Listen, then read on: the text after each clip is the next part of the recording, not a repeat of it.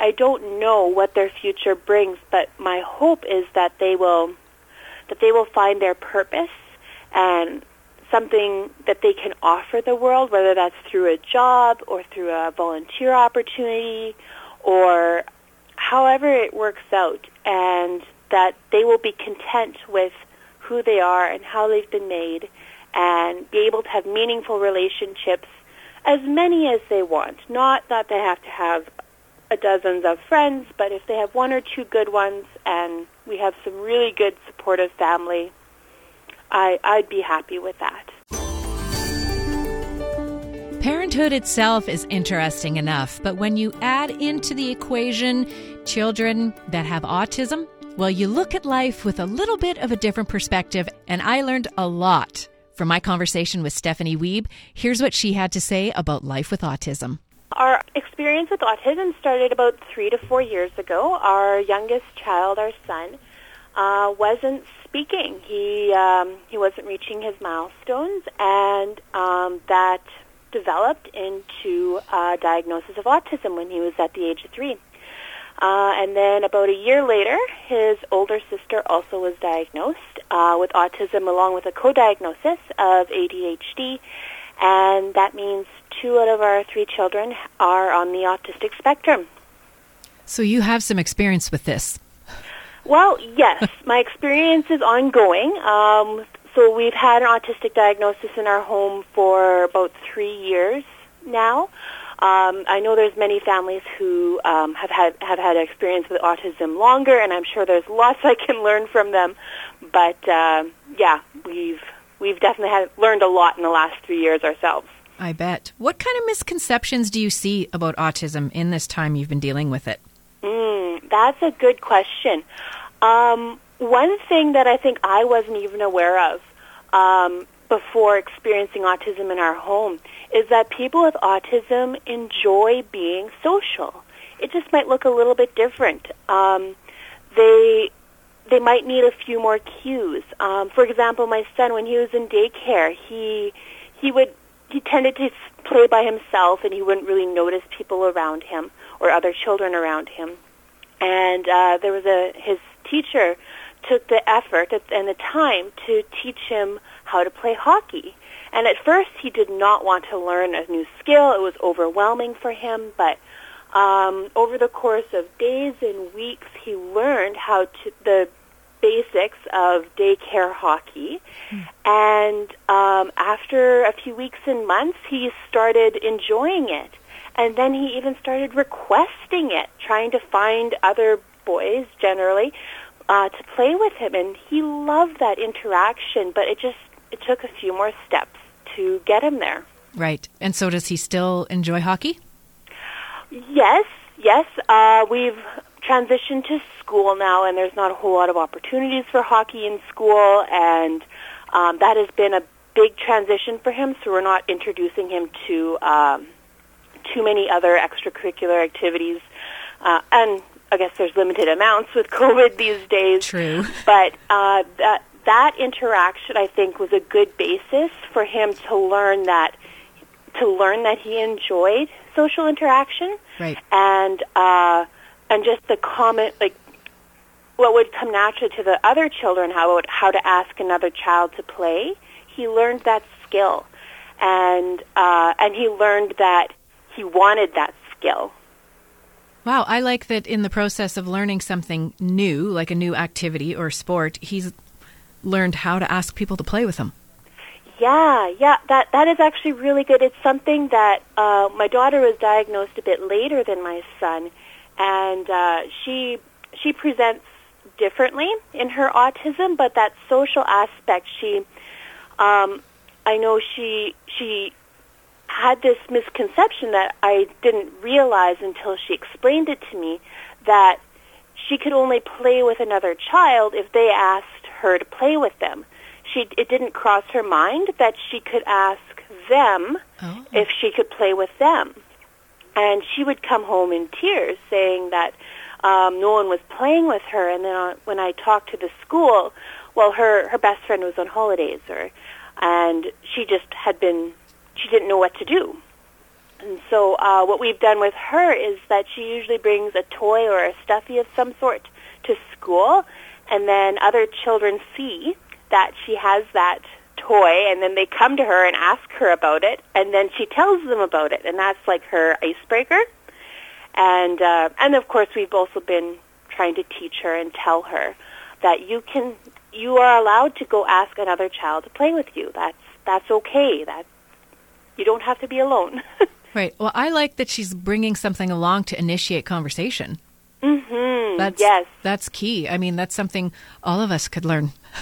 And that is something she actually figured out on her own. Wow. As a mother, especially with COVID, I was like, no, you can't bring a stuffy to school. Like, you have to wash it down, and you have to make sure it's clean, and it doesn't touch the floor. And she was crying, and I didn't realize that was her icebreaker and how she connected with people in her class. And then I felt like I deserved the Mother of the Year award. I'm like, oh my word, I'm so sorry. Yes, you can bring a toy to school. This is how you initiate conversation. It's okay. I will wash it. Right, but you're saying she figured that out on her own? Yeah. And then communicated that to you? After some prompting, I was able to understand that was what was going on. What alerted me to the fact is how distraught she was when I told her she couldn't bring that toy to school. And so that was an abnormally strong reaction to a simple, what I thought would be a fairly simple request. So I love the mature decision, or the mature understanding there to go, this is how I need to solve this problem. Yeah. Wow. Any success that we find, we try to celebrate. And if it's doable, definitely encourage it. So yeah, absolutely. Absolutely. So it sounds like you're learning a lot about yourself and your kids and your family. What are you learning? Right now, I guess we're learning what having all our kids in school means to us as a family. Our youngest was in daycare last year, and now he's in grade 1. What coming home from school, they often need some downtime. School, with all of its social interactions and stimulation and classroom activities, by the time they get home, they're often not able to do a whole lot more.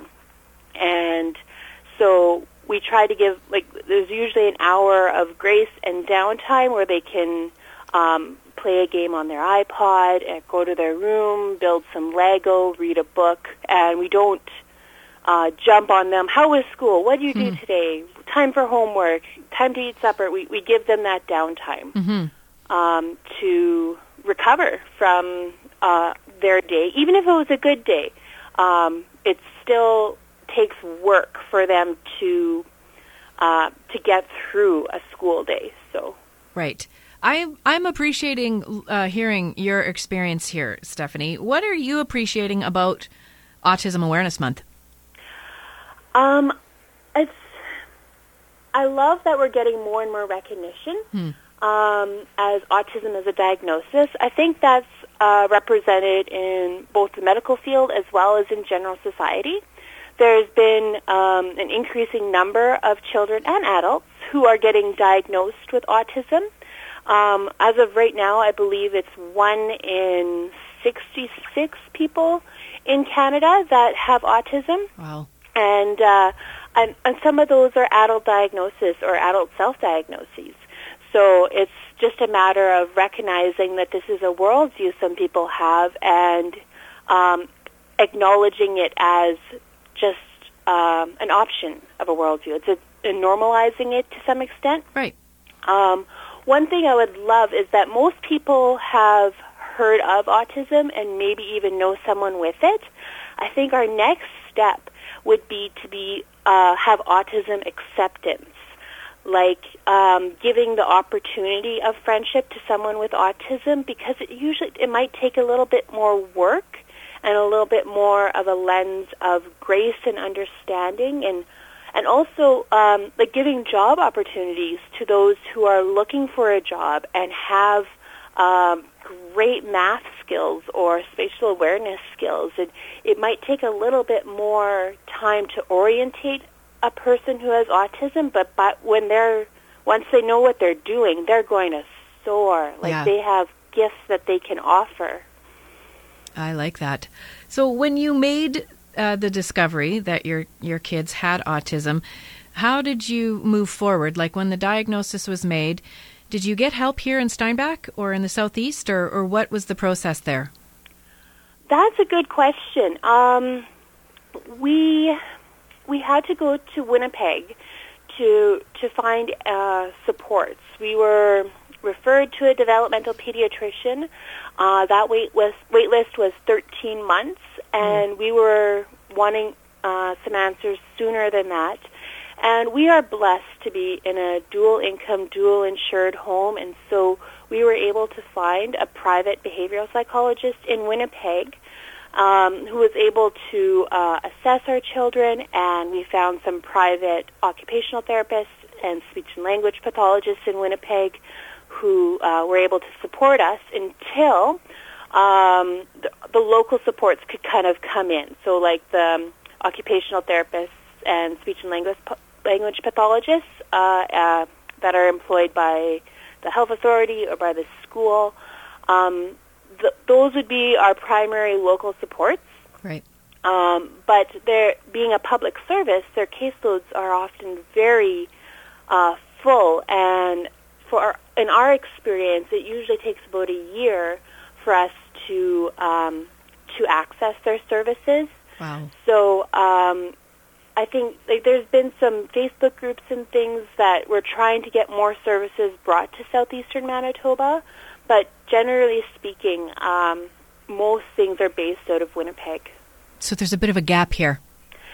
There can definitely be more done or more services provided in Steinbach and in the surrounding area. I mean, the internet and virtual communication is great, but not when you're talking about someone with autism or ADHD, they're not often able to have a meaningful conversation or a meaningful therapy time on a computer. They may not be able to focus as well or sit still, or in-person services are definitely the best. Right, because a year is a long time. Especially when they're so young, like diagnosed at the age of 3 by a private behavioral psychologist. And we did end up going to see our developmental pediatrician, but we already had the diagnosis, and we were already doing treatments by the time we met our developmental pediatrician, and that was time that we couldn't have gotten back. The earlier you start intervention with autism, the better able a child is able to develop coping skills, because those brain pathways are made and they're not lost. Right. What kind of advice or insight would you give to a family that recently maybe has received an autism diagnosis? It's okay to grieve. It's a grieving. What you grieve is lost expectations, but it's not the end of the world. I love how when we were processing first our son's diagnosis and then our daughter's diagnosis, it sucks as parents to realize that our kids are going to have to learn things very systemically that come naturally to other kids.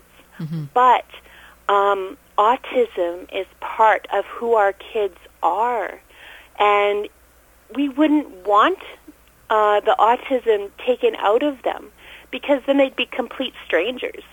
We love them exactly the way they are, even with traits that may be considered autistic. It's one story I think that often people enjoy is, of course, we had Christmas over Zoom this past year, right? And my son realized that it had come past his bedtime, and he's very rigid about his bedtime, and he knows how to tell time. And he noticed that it was past his bedtime, and he just oh my word, and ran down the hall, put on his pajamas, brushed his teeth, and went to bed. Oh. And his cousins, like his 7-year-old, 5-year-old cousins, are like, did he just put himself to bed? I'm like, yep, it was past his bedtime. He has to be in bed by 7 o'clock. It's a routine for him. He's rigid about it. We don't mind it.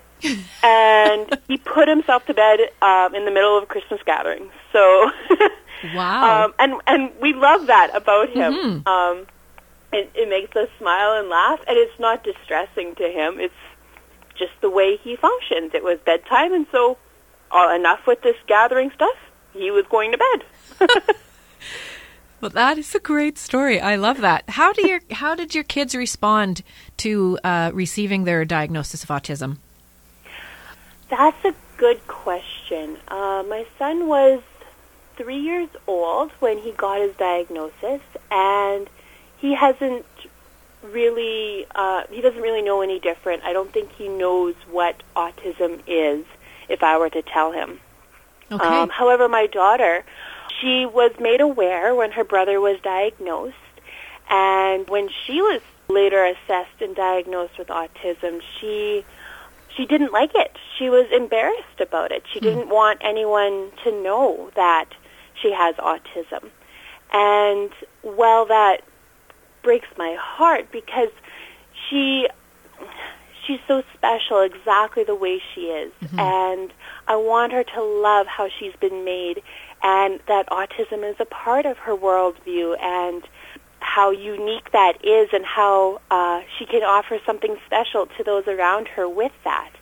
But I also want to respect her on where she's at with processing that news, and so I try not to talk about her diagnosis in front of her, or if I do, I'll tell her ahead of time and explain how it's important for this person to know and how this isn't a bad thing. It's just the way she is, and the teacher will be able to help her in ways that her classmates may not realize or notice, but will really help her succeed in school if they know that she has autism.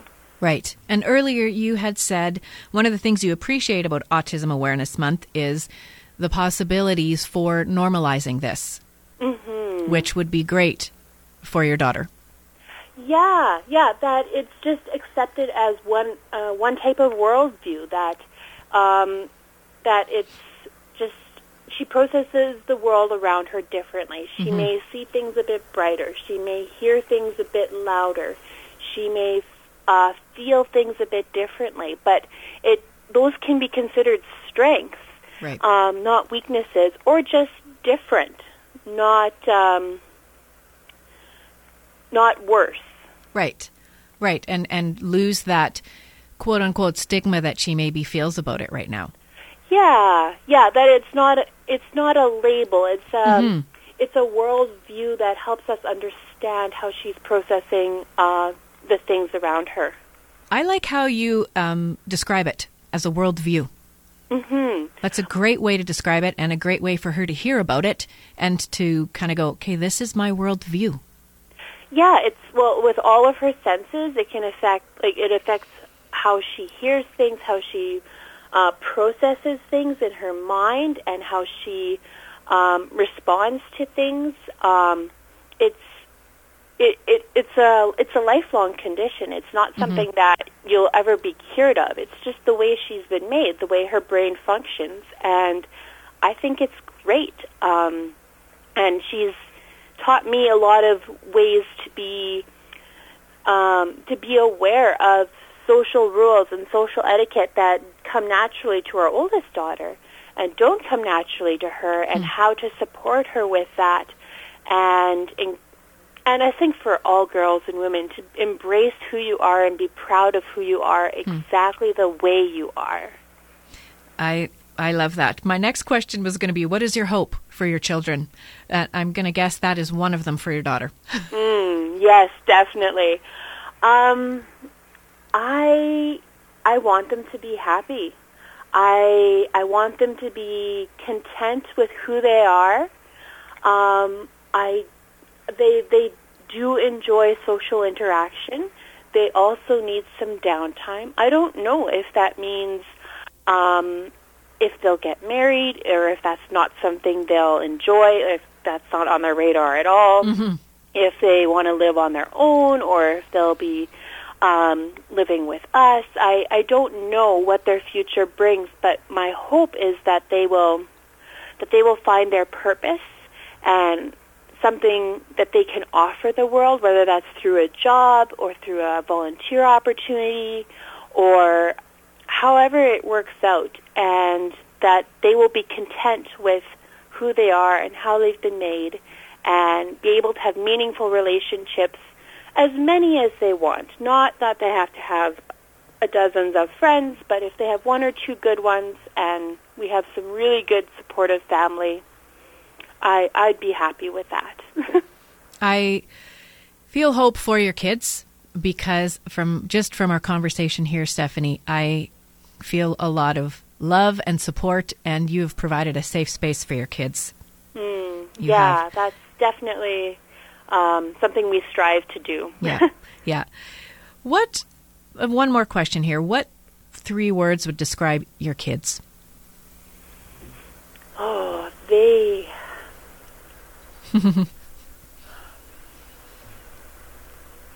persevere. The amount of things that they have to learn that come naturally to other kids, they persevere and they learn it and they act it out. Like they're able to learn it in their minds and figure it out. Mm-hmm. There's a lot of strength that comes from that. Yeah, right? Strength. Yeah, exactly. I guess along the same lines, there'd be persistence, trying to get something right and figure out why that isn't working and try to figure out a proper solution, problem solving. And my kids are affectionate. They, not all children with autism present in a way that is considered affectionate to society. My children really, they enjoy big bear hugs. It's or being wrapped in a blanket like a burrito is what we call it. That overall total body stimulation, and they care about those around them. The other day, my daughter saw that her grandma had a sore knee, and so she went and grabbed an ice pack and put it on her grandma's knee and then prayed for her grandma. And that was something she did spontaneously, all on her own. She wasn't prompted at all, and it just showed her heart that she cared about those around her. So they're affectionate. They love those around them. Yeah, they're modeling what they see at home. Oh. I think your kids are very blessed to be in an environment that's so supportive and encouraging, Stephanie. Thank you so much for sharing about your experience. I've learned quite a bit from our conversation together. Is there anything else you would like to communicate or share?